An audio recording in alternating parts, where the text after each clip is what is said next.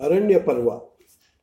ನಮಿಸಿ ನಾರಾಯಣನ ನರನ ಪುರುಷೋತ್ತಮನ ವ್ಯಾಸವಾಗ್ದೇವಿಯರ ಬಳಿಕ ಪೇಳುವುದು ಜಯವ.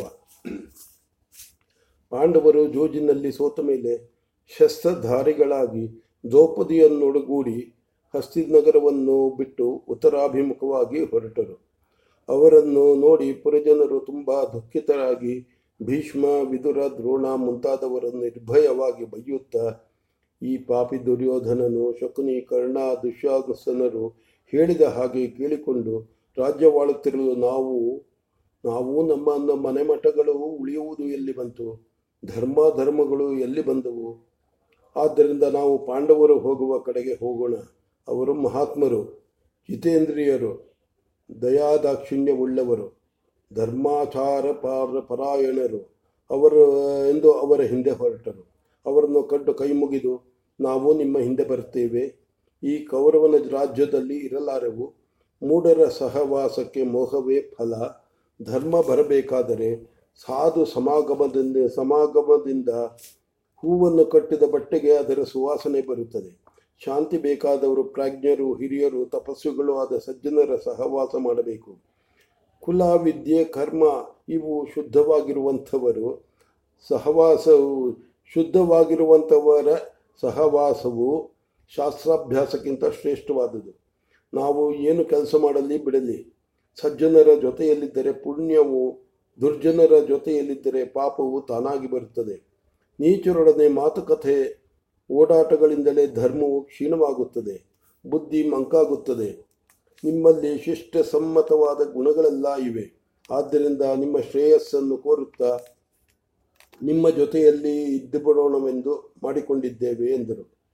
ಯುಧಿಷ್ಠಿರನು, ಪ್ರಜೆಗಳಾದ ನೀವು ನಮ್ಮ ಮೇಲಣ ಸ್ನೇಹದಿಂದಲೂ ಕಾರುಣ್ಯದಿಂದಲೂ ನಮ್ಮಲ್ಲಿ ಇಲ್ಲದೇ ಇರುವ ಸುಗುಣಗಳನ್ನು ಇರುವುದಾಗಿ ಹೇಳುತ್ತಿದ್ದೀರಿ. ಆದ್ದರಿಂದ ನಾವು ಧನ್ಯರು. ನಾನು, ನನ್ನ ತಮ್ಮಂದಿರು ನಿಮ್ಮಲ್ಲಿ ಒಂದು ವಿಷಯವನ್ನು ಭಿನ್ನಯಿಸಿಕೊಳ್ಳುತ್ತೇವೆ.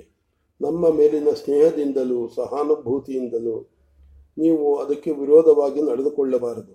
ಅದೇನೆಂದರೆ, ಹಸ್ತಿನಗರದಲ್ಲಿ ನಮ್ಮ ತಾತನಾದ ಭೀಷ್ಮನು, ರಾಜನಾದ ಧೃತರಾಷ್ಟ್ರನು, ವಿದುರನು, ನಮ್ಮ ತಾಯಿಯೂ ಸ್ನೇಹಿತರೂ ಇದ್ದಾರೆ. ನೀವು ಅವರನ್ನು ಶ್ರದ್ಧೆಯಿಂದ ಕಾಪಾಡಿಕೊಂಡು ಬರಬೇಕು. ಹಾಗಾದರೆ ನಮಗೆ ಹಿತವೂ ಪ್ರಿಯವೂ ಆಗುತ್ತದೆ. ನೀವು ಬಹಳ ದೂರ ಬಂದು ಬಿಟ್ಟಿರಿ, ಇನ್ನು ಹಿಂತಿರುಗಿ ಹೋಗಿ. ನನ್ನ ಇಷ್ಟವನ್ನು ನೆರವೇರಿಸಿದರೆ ನನಗೆ ಬೇಕಾದಷ್ಟು ಸತ್ಕಾರ ಮಾಡಿದ ಹಾಗಾಗುತ್ತದೆ ಎಂದರು. ಹೀಗೆ ಪುರಜನರು ತಮ್ಮ ಇಷ್ಟ ನೆರವೇರದೆ ದುಃಖಾರ್ಥರಾಗಿ ಊರಿಗೆ ಹಿಂತಿರುಗಿದರು. ಪಾಂಡವರು ಗಂಗಾ ನದಿಯ ತೀರದಲ್ಲಿದ್ದ ಪ್ರಮಾಣವೆಂಬ ದೊಡ್ಡ ಆಲದ ಮರದ ಹತ್ತಿರಕ್ಕೆ ಹೋಗಿ ನೀರು ಕುಡಿದು ಅದರ ಆಸರೆಯಲ್ಲಿ ಮಲಗಿಬಿಟ್ಟರು. ಅಂದಿನ ರಾತ್ರಿ ಹಾಗೆಯೇ ಕಳೆಯಿತು. ಪಾಂಡವರು ಅತ್ತ ಕಡೆ ಹೋಗುತ್ತಲೇ ಇತ್ತ ಧೃತರಾಷ್ಟ್ರನು ವಿದುರನಿಗೆ ಹೇಳಿ ಕಳಿಸಿ, ವಿದುರ, ನೀನು ಪ್ರಜ್ಞಾವಂತ, ಧರ್ಮ ಸೂಕ್ಷ್ಮವನ್ನು ಬಲ್ಲವನು, ಪಾಂಡವ ಕೌರವರಿಬ್ಬರಲ್ಲಿಯೂ ಸಮಬುದ್ಧಿಯುಳ್ಳವನು. ಆದ್ದರಿಂದ ಅವರಿಗೂ ನಮಗೂ ಯಾವುದು ಹಿತವೋ ಅದನ್ನು ಯೋಚಿಸಿ ಹೇಳು. ಏನು ಮಾಡಿದರೆ ಪ್ರಜೆಗಳು ನಮಗೆ ವಿಧೇಯರಾಗಿರುತ್ತಾರೆ? ಪಾಂಡವರಿಂದ ನಾವೂ ನಾಶವಾಗಬಾರದು, ನಮ್ಮಿಂದ ಪಾಂಡವರೂ ನಾಶವಾಗಬಾರದು. ಇದು ಹೇಗಾದರೆ ಸಾಧ್ಯ ಹೇಳು ಎಂದನು. ವಿದುರನು, ಮಹಾರಾಜ, ನಿನ್ನ ಕೈಯಲ್ಲಾದಷ್ಟು ಧರ್ಮದಲ್ಲಿದ್ದರೆ ನಿನ್ನ ಮಕ್ಕಳು ಪಾಂಡವರು ಸುಖವಾಗಿ ಬಾಳುತ್ತಾರೆ. ಧರ್ಮವೇ ಅರ್ಥ ಕಾಮಗಳಿಗೆ ಮೂಲ. ಧರ್ಮದ ಮೇಲೆ ರಾಜ್ಯವು ನಿಲ್ಲುವುದು ಕೂಡ. ಆ ಧರ್ಮವು ಶಕುನಿ ಮುಂತಾದವರಿಂದ ಸಭೆಯಲ್ಲಿ ಲುಪ್ತವಾಗಿ ಹೋಯಿತು. ನಿನ್ನ ಮಗನು ಸತ್ಯಸಂಧನಾದ ಕೌಂತೆಯನನ್ನು ಬೇಕೆಂದು ಪಗಡೆಯಾಟಕ್ಕೆ ಹೇಳು ಕಳುಹಿಸಿ ಅವನನ್ನು ಸೋಲಿಸಿದನು. ಈ ಪಾಪ ಕಾರ್ಯದಿಂದ ಅವನು ವಿಮುಕ್ತನಾಗಿ ಪ್ರಪಂಚದಲ್ಲಿ 4 ಕಾಲ ಬದುಕಿರಬೇಕಾದರೆ ನನಗೆ ತೋರುವುದು ಒಂದೇ ಮಾರ್ಗ. ಅದೇನೆಂದರೆ, ಪಾಂಡವರಿಂದ ನೀವು ಕಸಿದುಕೊಂಡಿದ್ದನ್ನೆಲ್ಲ ಅವರಿಗೆ ಹಿಂತಿರುಗಿ ಕೊಟ್ಟು ಬಿಡಬೇಕು. ಹೀಗೆ ಮಾಡದಿದ್ದರೆ ಕೌರವರ ನಾಶ ಖಂಡಿತ. ನಿನ್ನ ಮಗ ಹುಟ್ಟಿದಾಗಲೇ ನಮ್ಮ ವಂಶದ ಕ್ಷೇಮಕ್ಕಾಗಿ ಅವನನ್ನು ತ್ಯಜಿಸಿಬಿಡು ಎಂದು ಹೇಳಿದೆ. ಆದರೆ ನೀನು ಅದಕ್ಕೆ ಕಿವಿಗೊಡಲಿಲ್ಲ. ಈಗಲೂ ನಿನಗೆ ಯಾವುದು ಹಿತವೋ ಅದನ್ನೇ ಹೇಳುತ್ತಿದ್ದೇನೆ. ಅದರಂತೆ ನಡೆಯದಿದ್ದರೆ ಆಮೇಲೆ ಪಶ್ಚಾತ್ತಾಪ ಪಡೆಯುತ್ತೀಯೇ. ನಿನ್ನ ಮಗನು ಸಂತೋಷದಿಂದ ಪಾಂಡವರೊಡನೆ ಅವಿಭಕ್ತ ರಾಜ್ಯವನ್ನು ಆಳಿಕೊಂಡಿರಲು ಒಪ್ಪಿದರೆ ಯಾವ ಕ್ಲೇಶವೂ ಇಲ್ಲ. ಅದಕ್ಕೆ ಅವನು ಒಪ್ಪದಿದ್ದರೆ ಅವನನ್ನು ನಿಗ್ರಹಿಸಿ ಯುಧಿಷ್ಠಿರನಿಗೆ ರಾಜ್ಯಾಧಿಕಾರವನ್ನು ಕೊಡು. ಅವನು ರಾಗದ್ವೇಷರಹಿತನಾಗಿ ಧರ್ಮದಿಂದ ಆಳುತ್ತಾನೆ. ರಾಜರು ಸೇವಿಸಿಕೊಂಡಿರುತ್ತಾರೆ. ದುರ್ಯೋಧನನು, ಕರ್ಣನು, ಶಕುನಿಯು ಪಾಂಡವರಲ್ಲಿ ಪ್ರೀತಿಯಿಂದ ನಡೆದುಕೊಳ್ಳಲಿ. ದುಶ್ಯಾಸನನು ಸಭಾಮಧ್ಯದಲ್ಲಿ ಭೀಮಸೇನನನ್ನು, ದ್ರೌಪದಿಯನ್ನು ಕ್ಷಮೆ ಬಿಡಲಿ.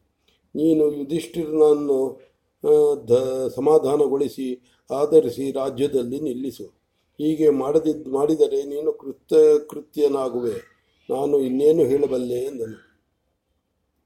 ಧೃತರಾಷ್ಟ್ರನಿಗೆ ಇದು ಸಮ್ಮತವಾಗಲಿಲ್ಲ.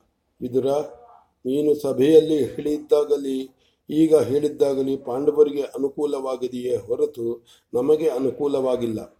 ಪಾಂಡವರಿಗಾಗಿ ದುರ್ಯೋಧನನನ್ನು ಹೇಗೆ ಬಿಟ್ಟು ಬಿಡಲಿ? ಅವನು ಮಗನೇ, ಪಾಂಡವರು ಮಕ್ಕಳೇ. ಆದರೂ ಅವನು ಹೊಟ್ಟೆಯಲ್ಲಿ ಹುಟ್ಟಿದ ಮಗ. ನನ್ನ ದೇಹದ ಹಾಗೆಯೇ ಸಮಬುದ್ಧಿ ಉಳ್ಳವರು ಯಾರು ತಾನೇ ಪರರಿಗೋಸ್ಕರ ಸ್ವಂತ ದೇಹವನ್ನು ನೀಗಿಬಿಡು ಎಂದು ಬೋಧಿಸಿಯಾರು? ನಿನ್ನದು ಕಪಟ ಬುದ್ಧಿ. ನಿನ್ನ ಮೇಲೆ ನನಗೆ ಸ್ವಲ್ಪವೂ ಗೌರವವಿಲ್ಲ. ಇಲ್ಲಿ ಇರುವ ಹಾಗಿದ್ದರೆ ಇರು, ಇಲ್ಲದಿದ್ದರೆ ಎಲ್ಲಿಗೆ ಬೇಕೋ ಅಲ್ಲಿಗೆ ಹೋಗು. ಗರತಿಯಲ್ಲದ ಹೆಂಡತಿಗೆ ಎಷ್ಟು ಸಮಾಧಾನ ಮಾಡಿದರೂ ಓಡಿ ಹೋಗದೇ ಇರುತ್ತಾಳೆಯೇ ಎಂದು ಧೃತರಾಷ್ಟ್ರನು ಥಟ್ಟನೆದ್ದು ಒಳಕ್ಕೆ ಹೊರಟು ಹೋದನು. ವಿದುರನು ಎದ್ದು ಪಾಂಡವರನ್ನು ಹುಡುಕಿಕೊಂಡು ಹೊರಟನು. ಪಾಂಡವರು ಅಷ್ಟು ಹೊತ್ತಿಗೆ ಗಂಗಾ ತೀರವನ್ನು ಬಿಟ್ಟು ಮುಂದೆ ಹೋಗಿ ಸರಸ್ವತಿ ತೀರದಲ್ಲಿದ್ದ ಕಾಮ್ಯಕವನದಲ್ಲಿ ಉಳಿದುಕೊಂಡಿದ್ದರು. ವಿದುರನು ಅಲ್ಲಿಗೆ ಬರುತ್ತಿದ್ದುದನ್ನು ದೂರದಿಂದಲೇ ನೋಡಿ ಯುಧಿಷ್ಠಿರನು ಭೀಮಸೇನನ್ನು ಕುರಿತು, ಇದೇನು ವಿದುರನು ಬರುತ್ತಿದ್ದಾನೆ, ಬಂದು ಹೇಳುತ್ತಾನೋ ಕಾಣೆಯನ್ನಲ್ಲ, ಶಕುನಿ ಇನ್ನೊಂದು ಸಲ ಆಟಕ್ಕೆ ಕರೆಯುತ್ತಾನೆಂದು ಹೇಳುತ್ತಾನೋ? ಆ ನೀಚ ಶಕುನಿಗೆ ಜೂಜಿನಲ್ಲಿ ನಮ್ಮ ಆಯುಧಗಳನ್ನು ಗೆಲ್ಲಬೇಕೆನ್ನಿಸಿದೆಯೋ? ಕರೆದರೆ ಬರುವುದಿಲ್ಲವೆನ್ನುವುದಕ್ಕಾಗುವುದಿಲ್ಲ. ಗಾಂಡೀವವನ್ನು ಕಳೆದುಕೊಂಡು ಬಿಟ್ಟರೆ ರಾಜ್ಯವನ್ನೂ ಕಳೆದುಕೊಂಡ ಹಾಗೆಯೇ ಎಂದನು. ವಿದುರನು ಬಂದನು. ಅವನಿಗೆ ಸತ್ಕಾರವಾಯಿತು. ಅನಂತರ ವಿದುರನು ಧೃತರಾಷ್ಟ್ರನಿಗೂ ತನಗೂ ನಡೆದ ಮಾತುಕತೆಗಳನ್ನು ತಿಳಿಸಿ, ಧೃತರಾಷ್ಟ್ರನು ಕೊನೆಗೆ ಕೋಪಿಸಿಕೊಂಡು, ನಿನಗೆ ಎಲ್ಲಿ ಹಿತವೋ ಅಲ್ಲಿ ಹೋಗು. ಈ ನಗರವನ್ನಾಗಲಿ ರಾಜ್ಯವನ್ನಾಗಲಿ ಆಳಲು ನನಗೆ ನಿನ್ನ ಸಹಾಯ ಬೇಕಿಲ್ಲ ಎಂದನು. ಆದ್ದರಿಂದ ನಿಮ್ಮ ಹತ್ತಿರಕ್ಕೆ ಹೊರಟು ಬಂದೆ. ನಾನು ಹಿಂದೆ ಸಭೆಯಲ್ಲಿ ಹೇಳಿದ್ದನ್ನು ಈಗ ಮತ್ತೆ ಹೇಳುವುದನ್ನು ಮಂದಟ್ಟು ಮಾಡಿಕೊಳ್ಳಿ.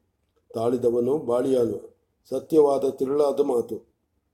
ನೆಂಟರಿಷ್ಠರೊಡನೆ ಭೋಗ ಭಾಗ್ಯಗಳಲ್ಲಿ ಸಮತೆ, ಅವರೊಡನೆ ಮರ್ಯಾದೆ, ಇವು ದೊಡ್ಡ ಗುಣಗಳು. ರಾಜನು ಇವುಗಳಿಂದ ಮುಂದಕ್ಕೆ ಬರುತ್ತಾನೆ ಎಂದನು. ಧರ್ಮರಾಜನು ಹಾಗೆಯೇ ನಡೆಯುತ್ತೇನೆ ಎಂದು ಉತ್ತರ ಕೊಟ್ಟನು. ವಿದುರನು ಪಾಂಡವರಿದ್ದ ಕಡೆಗೆ ಹೊರಟು ಬಂದ ಕೂಡಲೇ ಧೃತರಾಷ್ಟ್ರನಿಗೆ ತುಂಬ ಪಶ್ಚಾತ್ತಾಪವಾಗಿ ವಿದುರನನ್ನೇ ನೆನೆಯುತ್ತಾ ಸಭಾಮಂದಿರದಲ್ಲಿ ನಮ್ಮ ಬಾಗಿಲಲ್ಲಿ ಎಲ್ಲ ರಾಜರು ನೋಡುತ್ತಿರಲು ಮೂರ್ಛೆ ಹೋಗಿ ಬಿದ್ದು ಬಿಟ್ಟನು. ಎಚ್ಚೆತ್ತ ಮೇಲೆ ಹತ್ತಿರದಲ್ಲಿದ್ದ ಸಂಜಯನನ್ನು ಕುರಿತು, ಸಂಜಯ, ವಿದುರನು ನನಗೆ ತಮ್ಮನು ಆಪ್ತನು ಮಾತ್ರವಲ್ಲ, ಪ್ರತ್ಯಕ್ಷ ಧರ್ಮದೇವತೆ ಅಂತಿದ್ದನು. ಅವನನ್ನು ನೆನೆದು ಈಗ ನನ್ನ ಹೃದಯ ಒಡೆದು ಹೋಗುವಂತಿದೆ. ಆದ್ದರಿಂದ ಅವನನ್ನು ಬೇಗ ಕರೆದುಕೊಂಡು ಬಾ. ನಾನು ಕೋಪದಿಂದ ಆಡದ ಮಾತುಗಳನ್ನು ಕೇಳಿ ಅವನೇನು ಇನ್ನೂ ಜೀವದಿಂದ ಇದ್ದಾನೋ ಇಲ್ಲವೋ ಎಂದನು. ಅದರಂತೆ ಸಂಜಯನು ಕಾಮ್ಯಕವನಕ್ಕೆ ಬಂದು ವಿದುರನಿಗೆ ಈ ವಿಷಯವನ್ನು ತಿಳಿಸಲು ವಿದುರನು ಧರ್ಮರಾಜನ ಅನುಮತಿಯನ್ನು ಪಡೆದು ಹಸ್ತಿನಗರಕ್ಕೆ ಹಿಂತಿರುಗಿ ಬಂದನು. ಧೃತರಾಷ್ಟ್ರನಿಗೆ ಅವನನ್ನು ಕಂಡು ಸಂತೋಷವಾಯಿತು. ಬಂದೆಯಾ ವಿದುರ, ಬಾ, ನನ್ನನ್ನು ಮರೆತು ಬಿಡಲಿಲ್ಲವಲ್ಲ. ಹಗಲು ರಾತ್ರಿಯೂ ನಿನ್ನ ಚಿಂತೆಯಲ್ಲಿ ನನ್ನ ದೇಹ ಸ್ವಾಧೀನ ತಪ್ಪಿ ಏನೋ ಒಂದು ಬಗೆಯಾಗಿ ಬಿಟ್ಟಿದೆ ಎಂದು ಧೃತರಾಷ್ಟ್ರನು ಅವನನ್ನು ಆಲಂಗಿಸಿಕೊಂಡು, ನಾನು ಕೋಪದಿಂದ ಆಡಿದ್ದನ್ನೆಲ್ಲ ಕ್ಷಮಿಸಿಬಿಡು ಎಂದು ಕೇಳಿಕೊಂಡನು. ವಿದುರನು, ಮಹಾರಾಜ, ಎಂದೋ ಕ್ಷಮಿಸಿಬಿಟ್ಟೆ.